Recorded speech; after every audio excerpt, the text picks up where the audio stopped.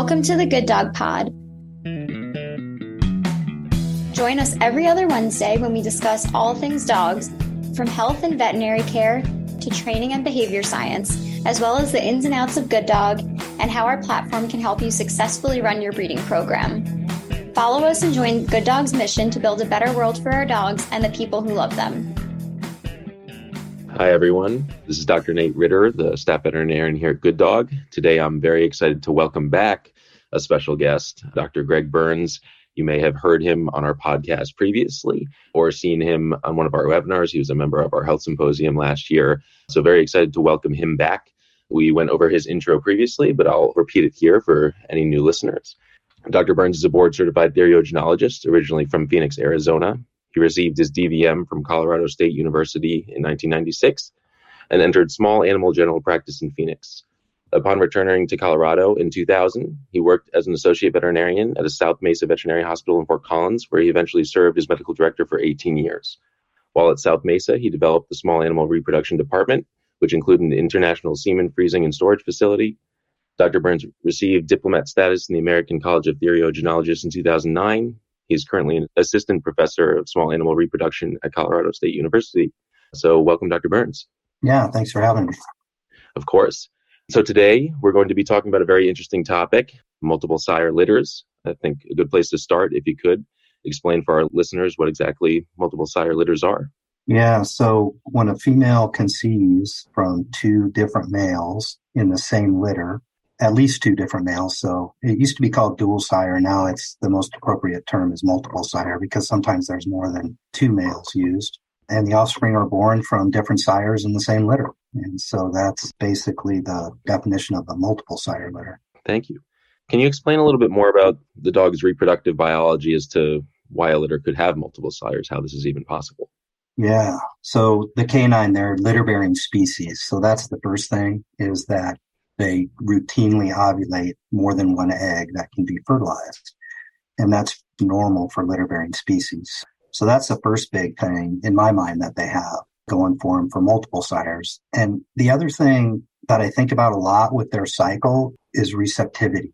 And I think that's pretty unique to canines, at least in our domestic population, is that they're receptive for longer than many species, many domestic species. So for example, that proestrus period that they go through averages 9 days. And some of them are receptive in that period to start with. And then you go through that estrus phase, that averages 9 days also, and they're typically receptive that whole time. So they're receptive to breeding that whole time. So that's a long time to be receptive, say, compared to a cow who's receptive for a very short period of time. So I think that receptivity has something to do with it also. And then the other thing that they have is their fertility period, that period where the egg can actually be fertilized by the sperm. That's 72 hours in the canines. So that period is a little bit longer as well when you compare that to other domestic species. So really their biology is pretty much set up to have that multiple sires if desired. They have a lot of things going for them in that way. Yeah, no, they certainly do. And I think, like you said, if it should be desired, so why would a breeder choose to breed their dam with multiple males? Yeah. And, this isn't new. It's been approved, at least by the AKC, since 2000. So we've been thinking about this for over 20 years. They even went back a couple more years so you could register litters, I think starting in about 98 from dual sires, at least with AKC. So when I think of it, again, I think of it in two different populations. I think of the working dog population, which they want to increase their genetic gain as quick as possible. And so their genetic gain would be their genetic improvement, right? So that would be for either detector dogs or seeing eye dogs, things like that. So however they define their genetic improvement, they want to increase that as quick as possible. And then I think about the other population of breeders like conformation dogs and performance dogs. And they want to, I think they think of it maybe a little bit differently, maybe genetic diversity. So they would be able to see the offspring from two different males in one litter.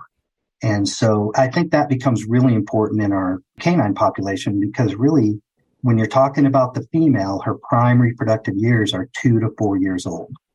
And so her genetics are really just important as the males in many instances, but she's limited. We can't freeze embryos and things like that in the canine now. We can freeze sperm and keep it for 50 years, but we need to help her genetics along as much as we can. So I think a lot of them think of that piece as well, in conjunction with the sperm samples that might be weakened. The older boys or the post-thaw motilities that we get with frozen samples, say less than 50%, they don't want to waste that female cycle. So those are just a few reasons why I think this might be becoming more popular. Sure. And you spoke to the semen being utilized in these cases. Would you say that AI is more effective in these instances, or do you think natural breeding is preferred when trying for a multiple sire litter? Yeah, that's really a good question. They really do need help when we're using these attenuated samples, right? So if we're using frozen thawed samples, or if we're using even chilled samples, or perhaps maybe an older boy who may not have as good of a sample, I think artificial insemination would definitely be desired. I have heard of those instances where the boys are similar age, similar semen quality, and they do natural breedings back to back with success. And those primarily I've heard in some working dog populations. But yeah, I think AI for sure in most instances would be preferable. Great. And I know you've spoken to some of these points in our previous questions, but what are some potential advantages and disadvantages to this breeding method? Yeah, mostly when you think about, again, the female's genetics and not wasting her cycles.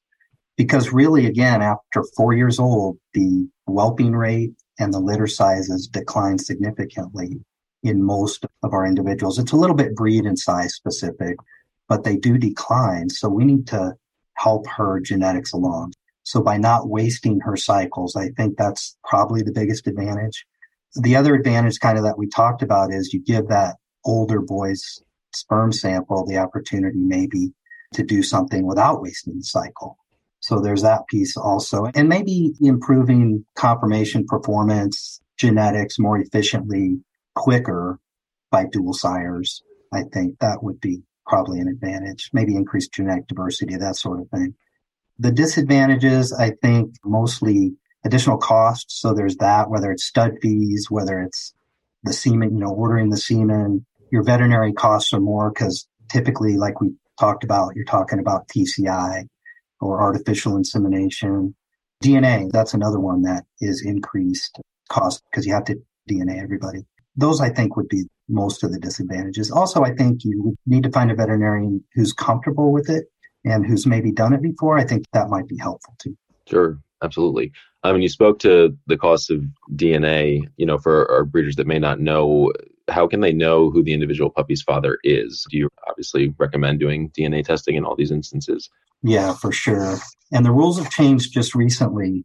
I think just the end of last year, at least with AKC registered litters. So AKC changed the way that they do their DNA analysis.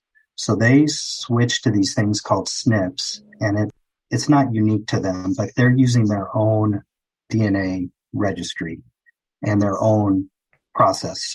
So anybody who was interested in registering the litter with AKC would have to go through the AKC for their parentage. So there's that piece. Some of them are already done. So the AKC, if it's a common boy that's been used before, say 7 times in his lifetime, their DNA has to be on file anyway. Or if they're used 3 times or more in a year, their DNA is required to be on file with the AKC. But the deal is all of the participants, however many males, the female, and all the offspring have to be DNA. And it's pretty easy. Cheek swabs typically are what's done. It's sent in and, it's pretty easy. There is a fee with AKC to interpret it, but it's not a big fee. Then they'll interpret it and tell you parentage based on that. Sure. You spoke during the AI question relating to kind of breed and size having an impact. In terms of multiple sire litters, have you seen more success with particular breeds or particular sizes of dogs? Is there any kind of correlation there? Yeah, that's interesting. So the paper that I was involved in 2 years ago did show an increase in litter size and also in whelping rate. I'm using that whelping rate. It's not really conception, it's whelping rate is the way we look at that. But you can think of it as conception. So they whelped more often and they had a bigger litter size when dual sires were used. So I thought that was interesting that came out of that paper for sure. Definitely. And have you seen this method have more success in particular breeds? I'm sure this is, like you said, relatively new within the past couple of decades, so the research might not be there. But Any particular breeds that you might not recommend it, or others that you say will see the more success for? So I have not seen that, but I will say, just in general, speaking of certain breeds, or just fertility in general, so there's that piece, and then there's a piece in using attenuated or weakened samples. We definitely see breed differences. And so I think that brings up a good point too, is that you have to have the right expectations when you're doing this. And when you're breeding in general, I think you have to have the right expectations, but I don't think we know enough yet about real breed differences.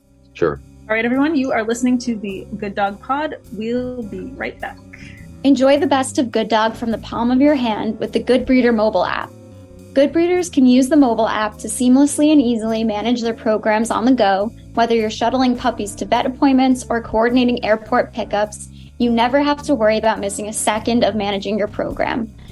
From the app, you can access your inbox, where you can search for a specific conversation with a buyer by name. You can share photos and videos with your applicants directly from your phone. You can match them with a puppy or a litter and send them documents and payment requests directly in the conversation thread, so you can keep all of your applicants' information organized and in one place. You can also add and update litters and breeding dogs, request secure deposits and puppy payments, as well as access your profile, account settings, and all of Good Dog's resources, benefits, and support that you know and love from the desktop version. The Good Breeder mobile app can only be accessed by members of our Good Breeder community, and the app is available for both iOS and Android users. You can find it by searching Good Dog Breeder in the Apple or Google Play stores. Download today. You have questions, Good Dog has answers. Thanks for submitting your questions to Good Dog's mailbag. Today we have our resident veterinarian, Dr. Nate Ritter, here to answer a question from a listener. The question is there any flea, tick, or heartworm medication that's safe to administer to pregnant or nursing dogs? Most package inserts specifically note that they have not been tested on pregnant or nursing dogs. Some even say you should consult with your vet. Well, my vet said that if they don't know the answer, then neither does she. Help. Yeah, fantastic question. So there are medications that are safe. And just because a product hasn't been tested on pregnant and nursing dogs doesn't necessarily mean that it is not safe, which is why, and oftentimes it will say, consult your veterinarian to determine whether it's appropriate to administer. However, if it was my dog, I would prefer to administer one where that testing has been performed. Sure. And so ensure you work with your veterinarian regarding this, but there are different medications out there. Just for a couple examples, Frontline Plus, HeartGuard Plus, Revolution, and TriHeart Plus. So those do exist. I want you all to read the product label to look at safety specifically for pregnant nursing dogs. That's where you'll be able to find that information as to whether they say it is safe, not safe, or has not been tested. And then work with your veterinarian to make the best decision for your dog and your program. Great. Thank you so much for answering our mailbag question today. Back to the paper that you were discussing. In 2020, the study it found of 29 dual-sired litters that only 30% resulted in a litter of mixed parentage. Why is that percentage so low? So historically, anecdotally, and this was one of the first papers that actually looked at it, what the rate is and percentages and things like that. But historically, if you go back and look at literature with anecdotal reports, so not official studies, but people's experiences, they report less than 1% dual-sire litters being born, or pups being born when bred with more than one sire to each sire. So the 30% compared to that obviously is really high. So there's that part.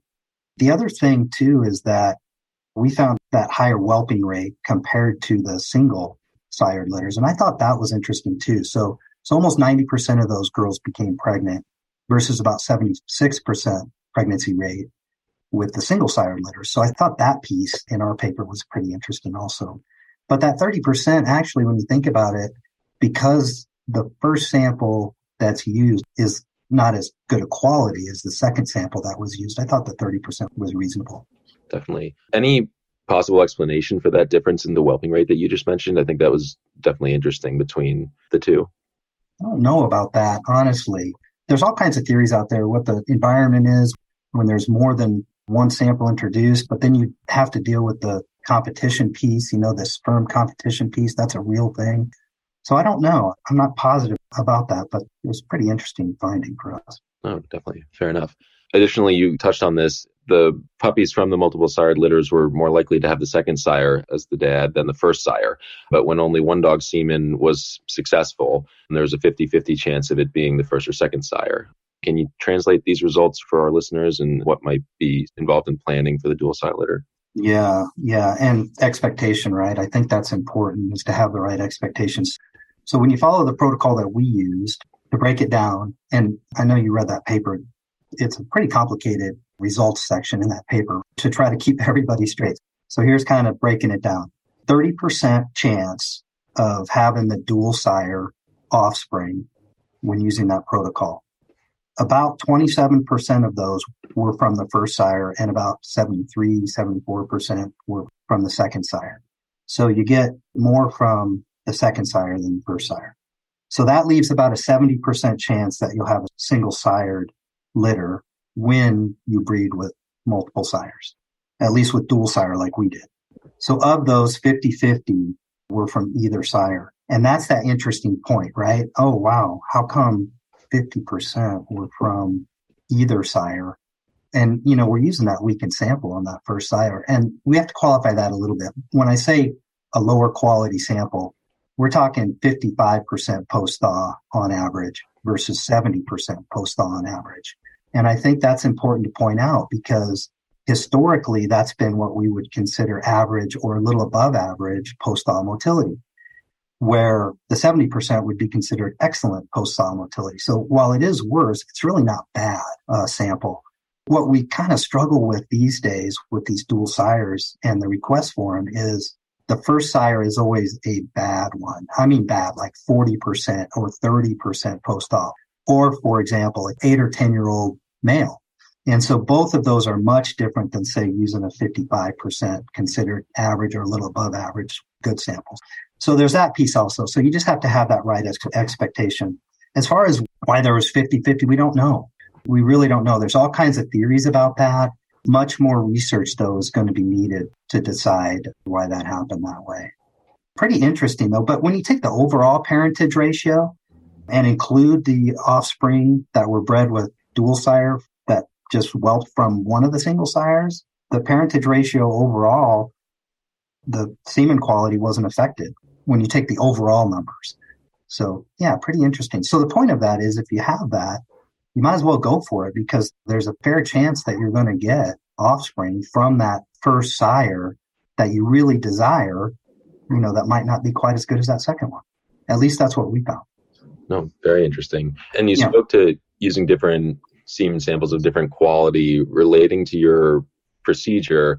You mentioned the lower quality sample being used first. Thought process kind of behind that. Yeah, it's funny. Again, lots of theories on that, but I think the easiest way to think of it is we're giving that one a head start. We're giving that weakened sample, that lower quality sample, a head start. So that head start is typically at least 24 hours. In our paper, it was 24 hours. So it gives that sample the opportunity to go meet those eggs that are ready to be fertilized first. And so it gives them really a 24-hour heads up. Again, there's much more to that and lots of physiology that needs to be looked at. But really, to give that weakened sample at 24-hour heads up or head start is the way to go. Gotcha. Yeah, well, is there anything else that you can think of that our readers or listeners should know about planning a multiple sire litter? Anything we didn't cover in our questions?